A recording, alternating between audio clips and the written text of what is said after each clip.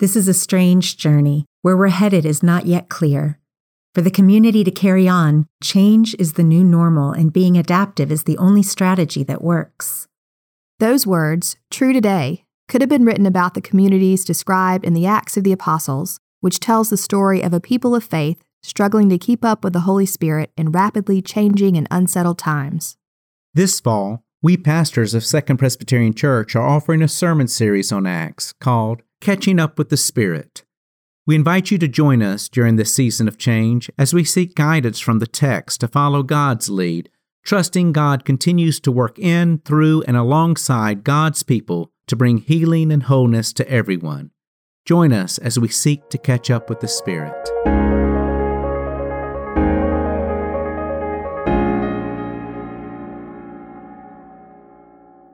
Let us pray. Holy God, make us attentive to your Spirit, whose journey we have traced through Acts. Join that Spirit's voice to the voice of Scripture, that we may hear something true and helpful. In Christ's name we pray. Amen. The movie, The Shawshank Redemption, lives in my television set. I flip through the channels, I find it all the time, and unless I'm in a hurry to find the Carolina basketball game, I almost always stop and watch for a bit. Having seen the whole movie, I find nearly every scene worth watching. It might be the scene where the inmate, Andy Dufresne, explains to the corrupt prison guard how he can help save that guard money on his tax return, while the guard is holding him by his ankles off the roof of a building, ready to drop him to his death. Or it might be when Andy, knowing that he will be punished, sneaks into an office and plays over the loudspeaker system a recording of the marriage of Figaro, reminding all the inmates that there still is beauty in this world. Or maybe it's when the warden realizes that Andy not only has escaped, but has sent evidence of the warden's crimes to the local paper, and that when he looks out his office window and sees officers coming into the prison, he knows that they're coming to arrest him. Now, with the caveat that some scenes are brutal, it is a prison movie, this is a movie in which you can drop in and out of because each scene has its own fascination. The book of Acts is like that. With our sermon series, Keeping Up with the Spirit, I would say that we have not so much covered the book of Acts as sampled it. We have dropped in on this story and then on that story, and we've been rewarded with that scene's ability to fascinate. But it does help to have read the whole book. That's especially true this morning because our passage is the book's conclusion and the conclusion of Paul's story. Paul's story is the whole second half of Acts. The one who was introduced to us as a persecutor of Christians is now a Christian who is persecuted. He is under house arrest in Rome. And let's remember what he's been through. His first hunting down Jesus followers, only then to become a Jesus follower. His years of study and growth in the faith. His partnering with Barnabas for missionary journeys and then their falling out. The history-changing agreement that he helped work out at the Jerusalem Council. His sermons and his debates in synagogues and on the streets. And the times he was spent shipwrecked or arrested or stoned, his run-ins with Jews, merchants, Romans, and even a snake on the island of Malta. He has lived life. And for what? No less than to win the entire world to Christ. No less than that. He has preached, taught, and yes, debated with Jews in the synagogues and Gentiles on the streets so as to share the good news of God's reconciling love for the entire world, that no one, regardless of race or gender or social status, is beyond God's reach. Now, he wants Jews to remain Jews. He wants Gentiles to remain Gentiles. But he wants the whole world to know that we can live in harmony if we will find our unity in the love and grace that God has shown us in Jesus. And then we can be kind to each other. We can be moral and compassionate and just. Does it come as a surprise to you to know that Paul failed? Oh, certainly we can laud his achievements. He convinced Jesus' disciples to accept Gentiles as brothers and sisters in Christ, even without their first becoming Jews. And over his 4 missionary journeys around the entire Roman Empire, he has established house church after house church in town and in city. But while many have come to hear and believe, many more have not. And many of them have become hostile. And this is the worst part. Within the churches that he established, there are those worldly tensions and conflicts among the believers, between Jews and Gentiles, again, between those who have money and those who do not, and between the super spiritual, the spiritually woke of his day, and those that they look down upon. And just to put the finishing touches on what I am saying, Paul, who is a devout Jew with a mission to Gentiles, is under house arrest because both Jewish and Roman leaders conspired to constrain him. The leaders of the 2 communities that he wants to bring together in Christ, the leaders of those communities have him under arrest. But he's not going to give up. Even under arrest, Paul will not give up. And he's famous. Jews from near and Jews from far come to hear him and to debate him. And Paul gives his witness with that same strong passion and even some frustration. Listen, and listen for the word of God. After the Jews, had set a day to meet with Paul, they came to him at his lodgings in great numbers. From morning until evening, he explained the matter to them, testifying to the kingdom of God and trying to convince them about Jesus from the law of Moses and from the prophets. Some were convinced by what he had to say, while others refused to believe. So they disagreed with each other. And as they were leaving, Paul made one further statement. The Holy Spirit was right in saying to your ancestors through the prophet Isaiah, go to his people and say, you will indeed listen, but never understand. You will indeed look, but never perceive. For his people's heart has grown dull, and their ears are hard of hearing, and they have shut their eyes so that they might not look with their eyes and listen with their ears and understand with their heart and turn, and I would heal them. Let it be known to you that this salvation of God has been sent to the Gentiles. They will listen. He lived there for 2 whole years at his own expense and welcomed all who came to him, proclaiming the kingdom of God and teaching about the Lord Jesus Christ with all boldness and without hindrance. The word of the Lord. Thanks be to God.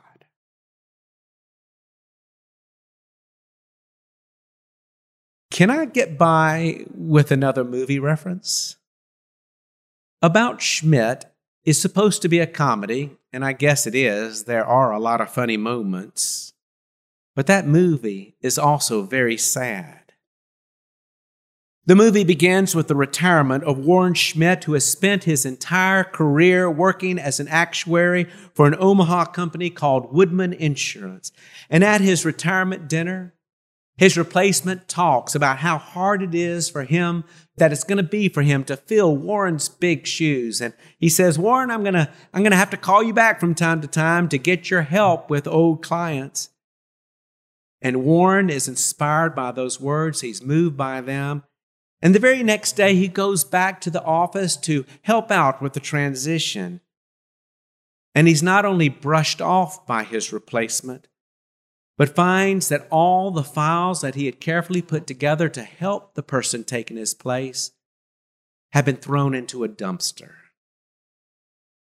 Warren spends the rest of the movie on a road trip, hoping to find that he still matters to the family that he neglected all those years. The text for that movie could be a Thomas Merton quote. We may spend our whole life climbing the ladder of success only to find when we get to the top that the ladder is leaning against the wrong wall. Richard Rohr drew on that quote in his book, Falling Upward, A Spirituality for the Two Halves of Life. Rohr agrees with Merton, but he also wants to cut some slack for those who begin their lives trying to prove themselves in the world. I mean, don't we all have to start out that way? Isn't that necessary? I mean, how else are we going to find out who we are? How else are we going to find the early energy to do something significant and real and important in our lives, something real? I mean, how else are we going to succeed at anything or fail and learn by failing? We have to climb that ladder, even though it is a project doomed to fail. Well, maybe that's not the best way to say it. Rohr wouldn't say doomed to fail, but rather doomed to fall. Because we are mortal, and it's inevitable that we will fall short of our very best aspirations. And the question is not whether we fall, but instead if our inevitable fall is going to break us or make us. I mean, if we end up disillusioned, or feeling that we've been cheated in life, that some bargain has been broken with the world or with God, or that God has let us down because the world has let us down, or those that we have trusted have let us down, or because we have let ourselves down, if we end up because of any of this cynical and mean, the fall has broken us. But the fall can make us, Rohr says, when we fall into God's grace. When we realize that all we have at the end to save us is God's grace, then we can reach that time when we actually can live authentically, regardless of whether we achieve or fail. The gospel of grace is what Paul has been preaching his entire life. His entire adult life since his conversion on the road to Damascus. And he never gives up on that fight to convince others, to share that grace with others. And sometimes, despite what he believes about grace, in his efforts, his failed efforts to share it, he can get carried away. I mean, I think we can see that in our passage, don't you think? I mean, Paul knows that his time is short. I mean, even if he lives until he dies by a natural death, he knows that more years are behind him than are before him. And he suspects what church tradition later tells us is true, that he might not make it alive out of that house arrest. Later, during Emperor Nero's attempt to wipe out the Christian movement, tradition tells us that Paul is beheaded. I think of Paul sitting there in that cell. I think of him looking back over his life, and I know that he knows that he's won many converts, but he has also won more opponents. He is famous, though, and his admirers and his opponents still come to visit him. And here Jews come from all over the world to see him. And in their conversations, we see that Paul is not giving up, not even sitting under house arrest, because he knows the Torah and the prophets better than most of those who come. And he so wants them to understand that he's not giving up or denying any of it. He wants them to know that Jesus is the embodiment of the love that is behind the law of Moses. He's the embodiment of the justice that the prophets demand.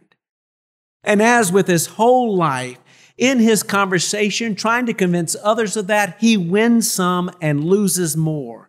Some believe, more don't, and they start arguing with each other, and Paul loses his temper. He does what we've seen so many people do, what I suspect that we have all done at one time or another. Paul yells at the backs of those he disagrees with as they leave his house, and he throws scripture at them. Isaiah was right about you. Isaiah said, some will listen and not hear, some will look and not perceive, and it'll be because their hearts are dull, their ears are deaf, their eyes are shut. Well, the Gentiles are listening, and that's why the Holy Spirit is moving away from Jews to Gentiles. Now, I'll grant that the book of Acts, that the theologian who wrote the book of Acts is probably wrapping things up by explaining why the gospel moves with more ease among Gentiles than among Jews. But still, I don't think that's Paul's best moment. Remember first that some of the Jews who visit him do believe and accept what Paul is telling them, so obviously the Spirit is moving among the Jews. Remember second that Paul is under house arrest because Roman rulers had him arrested. His message runs against Gentile walls as well as Jewish ones. Remember third that Paul's whole message is about God's grace, and he's not about to abandon that message at the end. And that message is that in the grace of God in Jesus Christ, there is neither Jew nor Gentile. We are all one in Christ Jesus. And finally, remember the last two verses of our passage in the book of Acts. The two verses that are about the next 2 years, probably the last 2 years of Paul's life. He lived there 2 whole years at his own expense and welcomed all who had come to him, proclaiming the kingdom of God and teaching them about the Lord Jesus Christ with all boldness and without hindrance from being confined, without hindrance from within himself. Though Paul is confined under arrest, he welcomes all, preaching and teaching boldly and freely. I see a change in Paul after the visit and before these last 2 verses. I see a picture of one who has come to fully accept his circumstances and has peace with it. He welcomes his guest, he shares his joy, and Paul knows that some will receive and some will reject, and that he probably will never be free of arrest again, but Paul doesn't give up because he doesn't have to win. He has only to offer a witness to the grace that has won him. The grace that might, just might, win others still.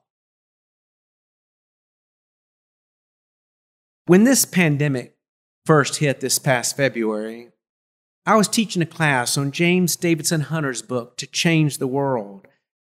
And we had to shut the class down after 2 sessions, and it was a huge disappointment for me because I was never able to get to the overall point that Hunter was making with his book, a point that I thought was very important as we then faced an election in a highly divided and polarized world. Because I saw so many putting their hope and their happiness in the hands of one agenda or another. This book, you see, is about the ways that American Christians have tried to win over America. I won't go into detail, but he talked about how conservatives have tried to take over the reins of power in the culture so the church can have complete freedom to convert souls, and have failed.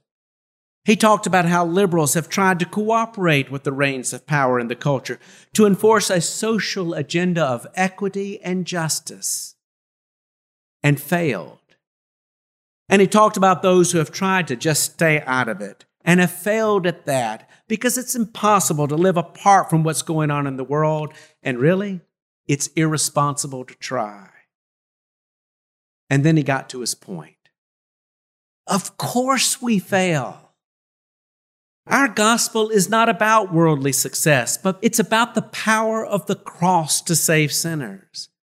And we get lost in our own righteous causes, and we begin to think that the only acceptable outcome is to bend the world to our will. But we will fall short.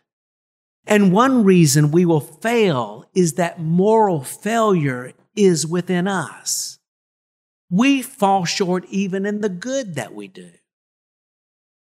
The best that we can do, Hunter says, is to do what Paul did in his confinement, and that is simply continue to witness and strive for the justice and peace that we will never fully achieve.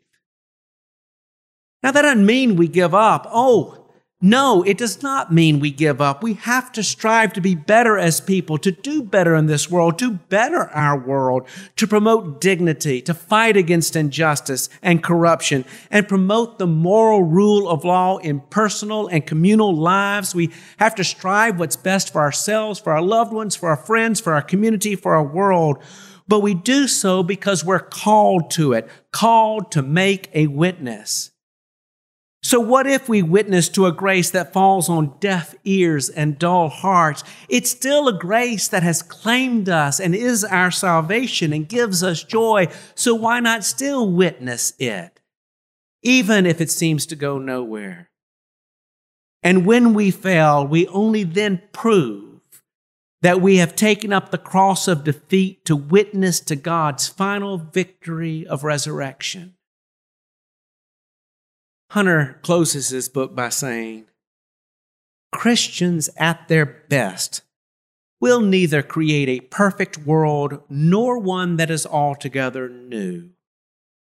But by enacting shalom and seeking it on behalf of all others through the practice of faithful presence, it is possible, just possible, that they will help make the world just a little bit better. This Thursday, we're going to celebrate Thanksgiving. And it will be for many a Thanksgiving that's confined within the frustrations and stresses of a pandemic. Many will not be able to gather with all the loved ones who normally come together on that day. It's going to be like we're on house arrest. And we'll observe the day still stressed by all the world's news. But our passage asks us, why should that stop us from giving thanks? For even in the confinement of our humanity, we can give thanks for God's grace, the grace that claims us as we are and calls us to live and hope for a better, if not perfect, life and family and community and world. When we don't have to win, it's amazing sometimes what can be won. In our hearts, in some of those we know, and in parts of our world. Second Presbyterian, finding direction by following Jesus.